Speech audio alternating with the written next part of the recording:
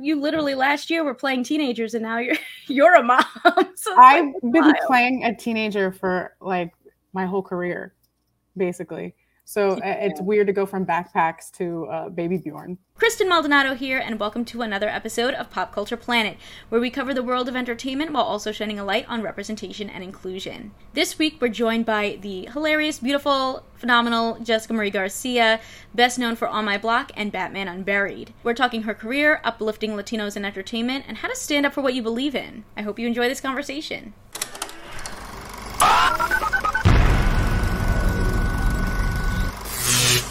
I want to go back a little bit. I mean, where did you first find your love of entertainment? Did you kind of grow up dreaming of acting and performing? Where did that all come from? Oh yeah, like from the womb.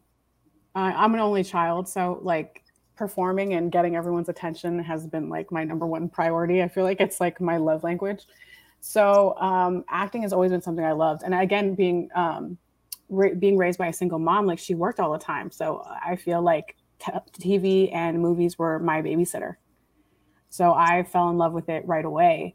But I noticed from a very young age that no one really looked like me. And that was jarring. I think it put a little damper on my dreams, thinking like, well, maybe I can't do this because I haven't seen it. But my mom has always instilled in me such a sense of like confidence that, you know, if this is what you want to do, then you need to be the best at it. So even at a young age, she was making me watch, like, I remember watching Gone with the Wind and Ben-Hur in one day. I'm like, Mom, I'm 11. I don't know if these were made for me, but I feel like these two performances kind of sum me up. Funny Girl, Barbara Streisand in Funny Girl, and then watching John Leguizamo in Freak. Those were like, I was like, I'm like two of these people. Like I wanted to have like this whole like grandiose musical number, even though I can't sing a lick. It's horrible. But that performance just meant everything to me because she wasn't this, you know, commercially gorgeous woman, even though she is to me, but like, you know, to the world. And then to see John Leguizamo, a Latino, like be center stage with that, you know, that spotlight on him and him be hysterical and have him speak a language that I understood. You know, like he was talking about chancletas and like, all, you know, and I was like, oh my God, like he knows what that's like. I know what that's like. And that was like the first time I was hearing this besides, you know, listening to telenovelas, but like it was completely Spanish. So I was like, I fall in this middle category. So I think that from the very beginning, I wanted to do this. Nothing else could stop me. And then when I didn't see myself represented, I would start getting scripts offline of like my favorite movies and I would write myself a part in them. And that like, no, for real. And that like sparked a love of writing for me. So I've always wanted to do both. Oh, wow. And so have you been writing as well? And are you like working on anything in terms of that? Oh yeah. Oh yeah. For Go Off, I helped write a couple of the sketches. And then I was on an all-girl sketch group called Betch. You can find our stuff on Amazon now. But I helped write a bunch of those. And then me and my really good friend Cole is my writing partner, and we've been developing a few projects. So hopefully you will learn about them soon if they get okayed by the higher ups in the world. So we'll see. But no, writing, I love it. It's a huge passion of mine. Oh, wow. That's amazing. I love that. Going off of what you were saying of like not really seeing yourself on screen, like how did you then kind of jump into those opportunities of like, you know, getting auditions and getting booked? Like, did you ever feel like you were being stereotyped or people weren't believing in you? And how did you get past all that? Oh, yeah. Oh, absolutely. I felt like I just needed specific outfits in my trunk, which were like a bully, a maid. Those were probably the two biggest ones. And I was always praying for all ethnicity breakdowns. So basically, for people that don't know, like those are breakdowns of parts that if they say all ethnicities, they're not specifically looking for a Latino. And I was looking for those because my Spanish is not great. And I know that somebody else would be playing those roles a hell of a lot better than me. So but I wasn't like this gringa, like I wasn't this like white, beautiful girl that was getting cast and everything else. So it was really important for me to find these breakdowns that weren't specific, but wanted somebody else that wasn't white. So I could be like, hi, I could be that. I could be your other in your script. So that's kind of what I was always gearing towards. And those were the roles that I was getting. Like, I don't think that I auditioned for something that was specifically Latino and booked it until On My Block. Oh, wow. Yeah. Really? hmm But yeah, no, I was getting stereotyped all the time. And I think even Jasmine could have easily been a stereotype, but the creators and the producers were really great with me and really sat down with me, and especially for season two. Like I was telling them all along, I was like, the reason I can play Jasmine is because I know the pain it takes to be Jasmine. Mm. I know the pain it takes to be that funny girl, because comedy stems from drama. Mm. And Oh, I that is deep. you know what I Ooh, mean? Yeah, no, but it's yes. real. It's real. Like, anybody that's like the class clown is probably dealing with a lot at home. That is like such a unique way to look at that, to find that like depth in a character that maybe, like you said, could have been perceived as like a stereotype, and going even further with that. So when you're kind of like crafting your characters and stuff, like, is that what you kind of go into, is like, are you thinking about it in all these different ways? Oh, absolutely. I was lucky that I went to a really great high school that had a performing arts magnet, and we really, dug deep into performances and characters. And then when I came out here, I had a fantastic acting coach named John Kirby who really taught me scene study and how to like dissect a character. Because I remember I did a scene in class where like I had to cry, and I was like crying, and I was like, oh my god, I'm so good, I'm crying. And he was just like, did you enjoy that? Was that a good time for you? Because people don't realize that like it's so easy to turn something like that on, but that doesn't mean that was correct for the character, that was, Mm. it's so easy to cry, but it's not easy to try and hold that back. When you're breaking down and you're trying to be strong, like that's the real struggle, and that's really actually much more interesting to see.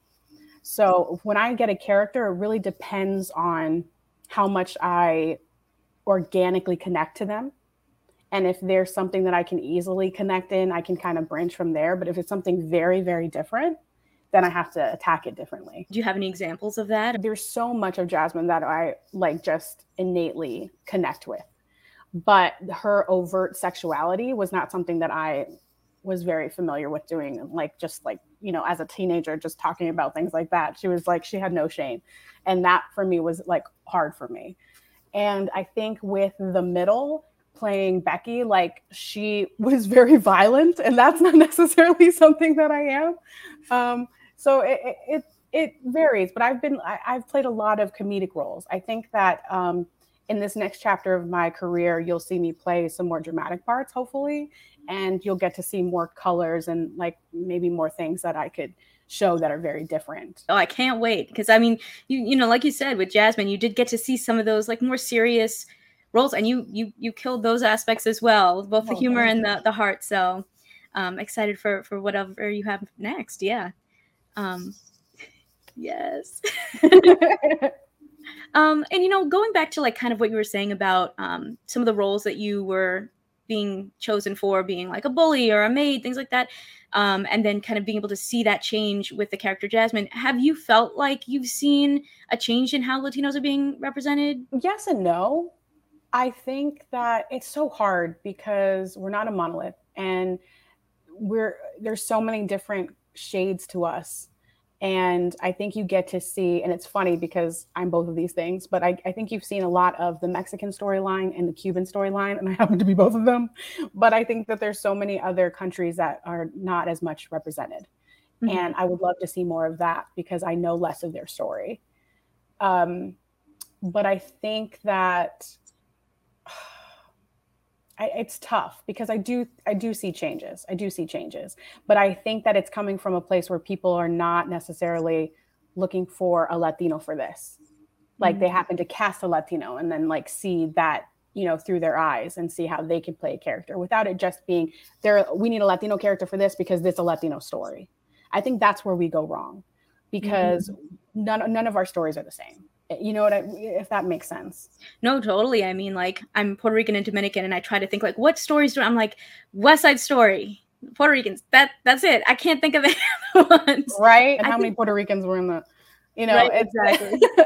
No, yeah. 100%. I feel like in general, in certain places, I see changes. Like, I feel like I see a lot of changes in Broadway where like people are being cast in roles that like you never thought you could be cast in that, and it's like, wow, that's incredible. Like, I feel like there's been a bunch of like Legally Blondes being cast lately where they're casting like black women as Elle Woods, and I'm like, wow, like, Hell yeah. and Hmm. like just seeing that and seeing when they make changes like that, you're like, wow, I had no idea that like maybe, I don't know, I could have seen myself in something like that. It's impactful. Like it does impact you, like at any age, to kind of see that and have that realization. Like just a small thing of like, just seeing a different person in a role can like really change how you feel about yourself and how, like about what's like possible for you. That was America Fiera for me.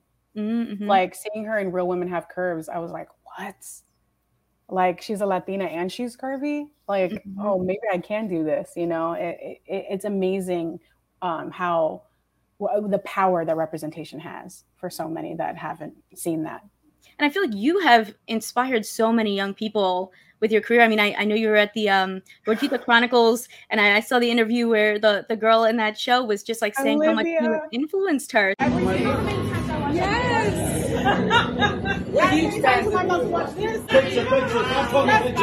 Can you talk a little bit about that and like kind of what that means to you? I have been so blessed, and I'm going to try not to cry about this, but I've been so blessed to have this opportunity to, you know, live out my dreams, and the fact that it resonates with other people just blows me away, because I know what it's like to be that little girl that wants this so bad but doesn't think it's possible.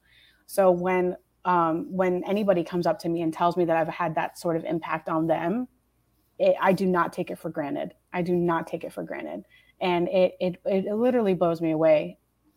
When she was talking to me, she was just telling me how much she's watched On My Block, and she watched Liv and Maddie, and how that helped her believe that she could do this. And this is what stuck out the most to me, as she said that there wasn't something wrong with her. Yeah. And that, you know, that kills me, because again, like, we know what it's like to feel like there's something wrong with you.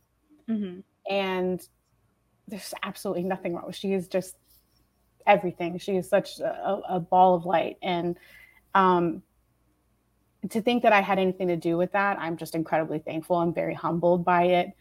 But it's a lot, because I just know what it's like to feel like that. I mean, there's still days where I feel like that. And I just hope that there's just even more representation for all of us, because the last thing I want ever is for my daughter to grow up and feel like there's something wrong with her. And I mean, going off of that, I mean, you talk so much and use your platform so much to just like really spread so much positivity, you know, supporting body positivity, supporting, you know, that Latino representation. I mean, even most recently, you were supporting a Mexican-American owned bakery who was dealing with racism. How do you get that courage to, I guess, speak out and just like, you know, stand up for these things that you believe in? I think it's because it's just about damn time. I think one of the hardest things I found in the Latino community is how much we don't support each other. You know, we do have so many different stories, and we're not all the same, but I think that we need to support each other in any way that we can, whether that's our street vendors, whether that's our local businesses. Like, I just think that we need to stand up for each other before anyone else. We can expect anyone else to do that for us. And I really look up to the Black community for doing that. And I mean, it's bad enough that there's such a lack of support for Afro-Latinos in our community. And that's why I'm also so vocal about that, is the only way we're going to advance as a community is if we support each other, whether that's our shows, whether that's our businesses. And that's why I speak up, because I'm tired of seeing that. I'm tired of seeing a struggle, you know? And if I can just do a tweet and have that mean something, that's the least I can do. Very, very powerful. It's like, it's a 2022. How are we not supporting each other, or in this place where like we can see all these different stories being told? You know, I do feel like you kind of look around and it's like every show that's getting canceled is one that's like led by Latinos, and it's like, where's the disconnect, right? I don't even know. Because if we don't see our story told exactly the way that we lived it, we're done. We're over it. And we don't allow for any breathing room or any, you know, like any mistakes, really. Like, it has to be perfect or it's done. And that's what's so upsetting, because we've grown up watching all of these white shows and being fine with it. And it's like, why can't we have the same forgiveness for our shows? So it's upsetting, but I hope it's changing. I think it goes back to also, like, I mean, we can't even settle what we're going to be called. Like Right, yeah. there could be an article about how Latinx is like changing the game, and we've raised $1 billion for our community, and all the comments will just be like, "What is a Latinx? And what is this? And what is Latinx?" And like, all of these things, and it's like that's not the conversation. And the thing is I support whatever anybody wants to be called. If you are an old school person and you don't want, I understand that, but this is more than just an individual, that we're trying to encompass everybody and try and find a home for all of us. And the fact that we don't have any wiggle room with that, and we just focus on that, like Go Off, we did a sketch called Latinx Men, which we literally talked about how it's like this building is burning and people are dying, but we're not going to save them because we're like, well, what are we going to be called? Because I don't want to, I know that there's something going on over here that's, life-changing, but what are we going to be called?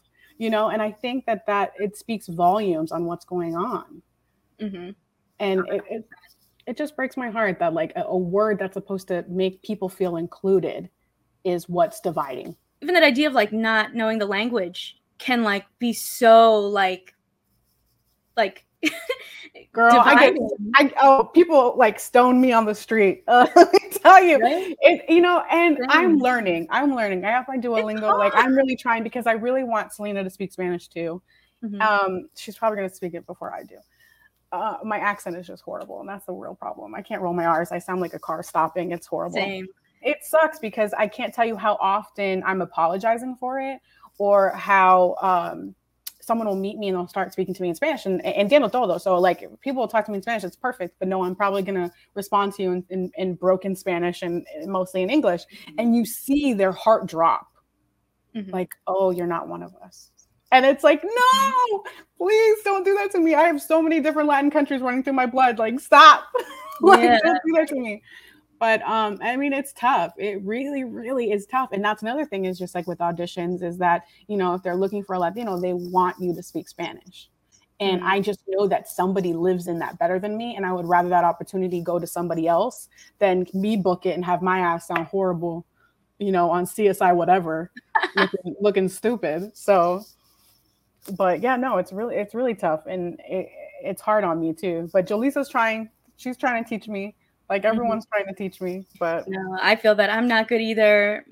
My husband is fluent and we'll practice a little bit. And then I'm like, but I do it backwards. Like, you know how like everything in Spanish is really the opposite. Yeah, yeah. Like in like the way it would go in English. Me too. And I'm like, sorry, you knew what I was saying though, right? Yeah. You're like, you got to do the noun first and then you talk about whatever it is. Yeah. So now I want to get into some of the projects that you're working on now. Obviously you are starring on Batman Unburied, the podcast series. Tell us a little bit about that. And is that your first time doing like a podcast serialized show? Oh yeah. And it was so baffling to me. I remember like my husband and I were like getting ready for bed, and I just got this email, and it's like Batman Unburied. It was like, we would love you. Like it wasn't even an audition. They offered this to me, and I was like, wait, what? You know who I am? Like it's still so baffling to me. Like people will talk to me and they're like, oh, like we said your name, and I was like, people know my name. Like it's like that'll never quite feel normal to me. But they asked me about it, and they were like, would you mind? And I was like, are you kidding? To play Renee Montoya? Like, what? I was taken aback, and my husband was like, he's a huge comic book fan and loves, DC and Marvel and everything. And he was like, you have to do this. Like, you have to do this. And then I told my friends, and they're just as big of fans as he is. And they were like, if you don't do this, like they've told me before that they wanted me to play her. And I was like, oh, I would be like honored. So it was really mind blowing. And then I get there, and Gina hadn't been cast yet. So I had to read with a male actor who was never going to be on this. So I didn't even know how she was going to do her character. So it was then a whole other nerve-wracking experience. Like, am I going to fit? Is it going to fit well together? Like, we were not together. They hadn't cast her character yet. Mm-hmm. So I was so nervous. And then even more so, like, I'm sure it was tough for her because then she's reading off of what I said. And then I'm sure she felt kind of stuck having to react how I did. So it was like, it's a lot of work. It's a lot of work. And girl, like my face is like 99.9% of my career, like my eyebrows being like 100% of that. So I'm sure that math works. I'm sure it does. Mm-hmm. But so it was difficult, like doing everything with your voice. Like that's a whole other thing. Like, and I would love to do like animation and more things like that, but it is not easy. Like I gotta give, a lot of, praise to the voiceover actors out there because it is not easy. But I gotta say, like, that cast though, Oh my God. it's crazy. Winston Duke, like Hassan Minaj, Gina Rodriguez, I was like, what? It's like all of them, and then it's like, oh yeah, and then no! You were what I was the most excited about.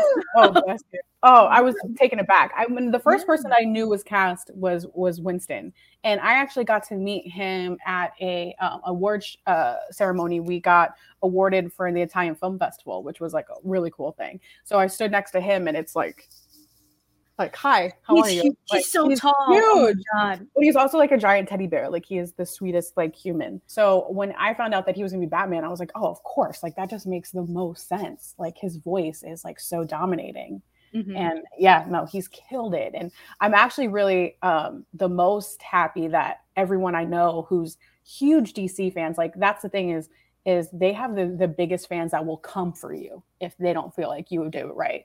And they've loved the podcast. Like it's gotten really well received. And I'm like, oh, thank God. Cause like, that's a whole other thing is like you fall in love with a project, you do a project, and then you have no idea how people are going to react to it. So the fact that people love it is amazing. Could you tell us a little bit more about Renee as a character? Well, she's a badass. And I can't get over what a cool character she is to play because she's got two different like problems, I would say, like problems, and also just what she's facing is that she wants to be a great cop. She's really good at it, but also she's struggling with trying to be there for Barbara. But Barbara's like on a whole other level, like going on, doing her own things and doing her own cases at this point, and talking to people that we're not supposed to be talking to. Like these are straight up villains that she's having whole, conversations and relationships with. And so that's difficult for Renee, but also I know so much more about her, like in the future. Like I know Renee and Barbara have a relationship later on in the comics. So I was also trying to like play with that as well. Mm-hmm. Thinking like, are we going to get there in the podcast? Like if we do this again, like, are we going to touch on that? And also Renee turns into the question, mm-hmm. which is like, oh, I want to do that so bad. So I'm like really, really hoping that we continue to do this and they don't like, recast me or something. Please don't. So she deals with a lot. Like there's a lot going on with her. And I'm just happy that they kind of like allowed me to be a little funny. I think they really wanted her to have like a little bit of, comedy underlying with all of the, copness. Mm-hmm. But no, she's a lot of fun. I wish that we were doing it for real. Like, oh my gosh, I would love that. That would be an insane cast to see that in person. Oof. We got to put that into out. I know. Can we do a petition, please? Right? They'll be like, season 2, we'll put that on TV. Right? That would be amazing. Oh my God, that'd be so cool. I want to do a little bit of like a real rewind, go back to some of your projects and just like hear like maybe a little fun fact if you can share. Sure. Okay. Let's start with Huge. Probably the most nervous I've ever been in my whole life because it was like my first job really. And, I was working with Nikki Blonsky, who I just saw off Hairspray, who I was like, oh my God, she's a star. And then Haley Hasselhoff and, Gina Torres, like I was losing my mind and not knowing really anything about being on set. Like I didn't know like a mark is where I stand and like, oh, this is my camera. So I really need to be like I should be really focused on this camera. Like that's the thing that when you're classically trained or when you're doing a lot of theater, like you don't really think about like your mark. Yes. But like positioning, like people don't really realize how much an actor is juggling, in a scene because they have to hit certain marks. They have to be facing certain ways while you're also thinking of your character and then all these words. Like it's not that easy. We hopefully make it look easy, but it's not.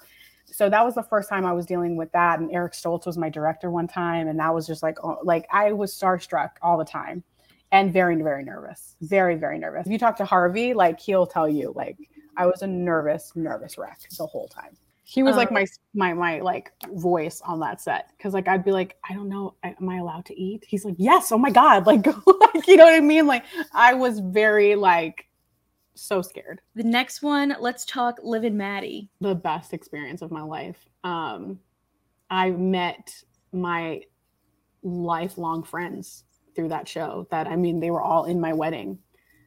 Joey was one of my groomsmen. Like John and Ron, who are the creators of that show, married me and my husband. Oh my gosh. Like they literally, that whole cast, that whole crew, I still talk to so many of them. It changed my life forever. And it's funny because they would tell us on set, they were like, this doesn't ever happen. Like this camaraderie, like this whole thing, like it's so rare. We're like, what are you talking about? Like it was like summer camp. Mm-hmm. Like we were working. Okay, sure. But we were really just having like the time of our lives. Oh, I love that. I love that family that you guys created. That's amazing. Next up, How to Get Away with Murder. Oh my God. Probably one of the biggest surprises of my career. Like I never in a million years, like when I got the audition, like that's the thing that's so funny about being an actor. And I know I go on these tangents, but like when you first start going on auditions, like you're just like sitting there and you're like so meek and you're so like scared about, you know, making any choices. And then you see like these casting directors and they'll come out and they'll be like, Sarah, oh my God, nice to see you. And then you're like, oh great, well, Sarah's gonna freaking get it. Cool. You know? And then I became that. And like people would be like, oh, Jessica. And I'm like, oh, hi, we're friends. Okay, great. And going on audition for that, like they're like, oh, we love your work on My Block. And I was like, wait, you know who, like, what? Like, you know who I am? Like you cast for freaking How to Get Away with Murder. So auditioning for that, I just felt so much more calm. And that changes, you know, everything in a performance. You can tell I'm kind of neurotic. So I auditioned for that. And then being on set was just life changing. Like I remember the first day having a PA take me from like my trailer to set, and they're like, "Hold on, we're just gonna wait like 1 second for Viola." And I was like, "Wait, what?" I was like, "I'm gonna walk with Viola. Like Viola doesn't have like her own like men that carry her like to her like Viola Davis. Like what?" And she was just the most normal, the most humble, the most incredible human you've ever wanted to meet. Like when they tell you you don't want to meet your heroes. Like, I totally understand that, but she was one that you would definitely want to meet. Like, she was everything you want her to be. And I was going through such a hard time. I think I was planning my wedding, and my mom had a massive heart attack 8 weeks before my wedding, and we almost lost her. So she went into heart surgery, open heart surgery, during the week I was supposed to have my biggest episode with, I was supposed to have a whole fight with Viola. Like, it was a whole thing. And I turned it down because I was going to be by my mom's side. Like I was not gonna, you know, and they were so incredible to me. Like they didn't write me off. They like were keeping tabs on me. Like, how is she? Like they didn't, no one had to do that. And they were all incredible. And I remember Viola like sat me down and was like, everything's going to be okay. She's going to be fine. And I was just like, it was such a surreal situation, you know? So I had an incredible time on that set. Like everyone was really so good to me. Next one is On My Block. Obviously, the most life-changing of any job I've ever had. And I will thank that show till the day I die because Jasmine was my favorite character I've ever played. Aww. But I also got an entire family from them. Like the 5 of us or the 6 of us were just inseparable, and we still talk. And like I'm having dinner with Jason on Friday. Like we still hang out all the time, which is so nice because we're all doing so many different things. They were all like the brothers and sisters I wish I had growing up, you know? And the difference between them and Liv and Maddie was that culturally we understood each other on a level that I wasn't getting from them. No shade. They're great, but they're white. So I just kind of got this camaraderie and this familia that I didn't really ever have. So that was is just priceless. And again, I still like see them all the time, even the producers and everything. I'm trying to think of like a story I could tell that is even PG enough for a podcast, because like we're a mess. But PG-13, right? No, but we just had the greatest times. You know, it's just sad that our last season had to be during COVID, so we couldn't, you know, have all the camaraderie that we're used to. But I found out that I was pregnant with Selena the last day of filming. Oh my gosh! Wow. Yeah, the very last day. Funny story there is that Brett told me as soon as I got married. We were actually the first wedding he'd ever been to, and he was like a crying mess. And he'll deny it, but we have pictures. But he told me as soon as we got married, you got to be pregnant next Thursday. You better be pregnant next Thursday. And every Thursday he'd be like, are you pregnant? You better be pregnant next Thursday. And he was the only person I told the day I found out. And I was like, okay, so I'm only telling you, but I'm pregnant. And he was like, and it's a Thursday. And he was he was like crying, like it was like a whole thing. But yeah, no. And then we rented a house, I think, right after filming to kind of like have a real goodbye for all of us because of COVID. We didn't have a wrap party, we didn't have anything. So it was kind of like really sad that we didn't have that time to be with each other. So we got a house, an Airbnb, and we spent the weekend together. And I told them each individually that I was pregnant. And I should have filmed it because it was so fun. Aww. But yeah, no, I miss those little jerks. I actually saw Brett at the Stranger Things red carpet, and he gave me a message to send to you. So I don't know what it means, I guess. Oh, God. Maybe with context, but he just says, "Thank you for giving back the car." So, what is that? I should have kept that damn thing. He kept his car at my house for, oh my God, almost a year. Like almost a year. It was just parked outside my house. And like we would wash that thing because it would get so like dirty. There would be like spider webs coming out of the tires. Like it was insane. But no, he kept it here forever because he's, bi-coastal and he's mostly in Philly. So he's very rarely here. And he was like, I don't know what to do with my car. I was like, I'll just keep it at my house. Thinking it would be like a month or two, like not like an entire year. Like I'm freaking starting that thing up and moving it back and forth so it doesn't just completely die. Yeah. It was like having another kid.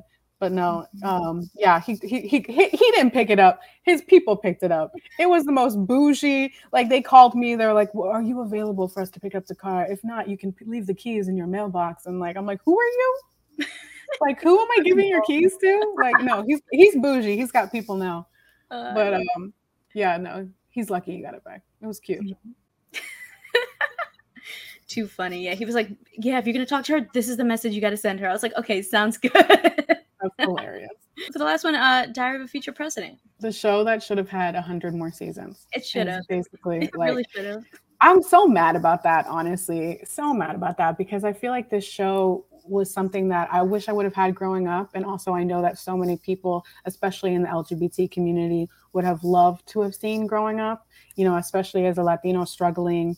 Our culture isn't necessarily the most welcoming with those that are coming out of the closet. So the fact that we had a character whose family was embracing him and like encouraging him to be himself is just so beautiful. And we need more shows like that, especially to watch with our families. Mm-hmm. So it was really heartbreaking that it's not continuing, but I thought it was a beautiful show. I loved everybody on that show. It was a Latino show that had like Latinos in front of the camera, behind the camera. It was and working with Celanese was a freaking working with the masterclass, like she's amazing. Mm-hmm. Yeah, it breaks my heart. It really does. Yeah, that show was great. That last season with like you said, the storyline with Celanese and her son and like him coming out to her was like so beautiful. Your beautiful love story that you got to have. I know, I didn't get to get a wedding. Right, that would have been beautiful. I was supposed to have a wedding. God, Disney, what are you doing? Man, I'm telling you, they cancel all the good shows. They cancel all my favorite ones. I know. That's how I felt about One Day at a Time. I was like, that was like the show me and my mom would be like waiting at, all the time for. Like we would get in our robes and we would just like get Portos and we would just watch. Mm-hmm. And I love that show so much. We should have a moment for all of our shows that we love. The Latino shows that we love and have lost. Julie and the Phantoms. Anybody? I know. That was a great one. That's like if when Netflix posts anything, it just goes Julie and the Phantoms, Julie and the Phantoms, like then like Annie with an E, and then Julie and the Phantoms, Julie and the Phantoms. It's true. It's very true. I want to jump forward a little bit to what you have coming up next. I know you've mentioned writing, and I mean, obviously you're busy with your beautiful daughter, but like where can we see you next? Like what are you working on? Well, I actually just finished a short film with Annie Gonzalez. She plays my sister. It's called Legally Brown. Gabby Lugo is the director writer of it, and it was the best experience. It was the most fun I think I've had in a hot, since I gave birth. It was like my first project coming out, because that was so fun. Mm-hmm. But we hope to, see that go somewhere. We're, crossing every finger that it becomes an actual feature. Mm-hmm. And hopefully that will. And, we're producing that as well. I've been dipping my toe in some producing. I want to, be able to do everything. I want to write, produce, direct, star, all of the things. Yes. Oh, I love that for you. Oh yeah, no, I love every aspect of filmmaking, so I just want to be a part of it all. Because even on Liv and Maddie, like I would shadow other departments because I think as a good director, you know every department and what they do and what you should expect from them. So I like to just be like, well, I'm not working this week. Can I shadow the DP or the AD?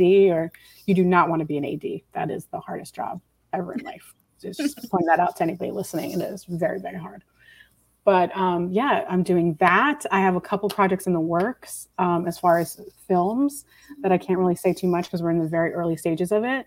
And then I'm developing a series for myself that I can't say too much about, but I really hope you all will love it and not let it get canceled after one season.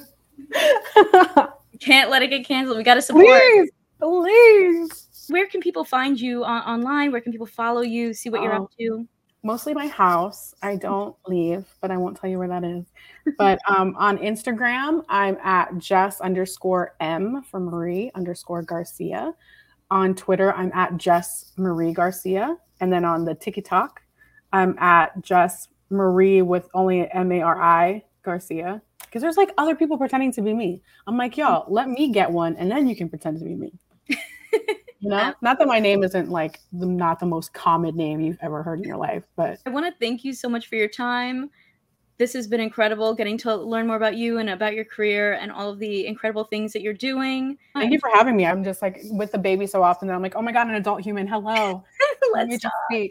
Big thank you again to Jessica for joining us on this episode. I had so much fun catching up with her. You can watch the video podcast at youtube.com/Kmaldo, the audio version on any of your favorite podcast listening platforms, or get more insight at our news outlet, popcultureplanet.net. You can keep up with the podcast by following me pretty much everywhere at Kmaldo or the show at Pop Cult Planet. Get your own Pop Culture Planet merch at teespring.com/stores/Kmaldo. And if you enjoy the episodes, consider subscribing so you know when a new one is posted. Rate and review this podcast and share it with your fellow pop culture lovers. Thanks for listening. It's been a blast, and I'll catch you in the latest episode.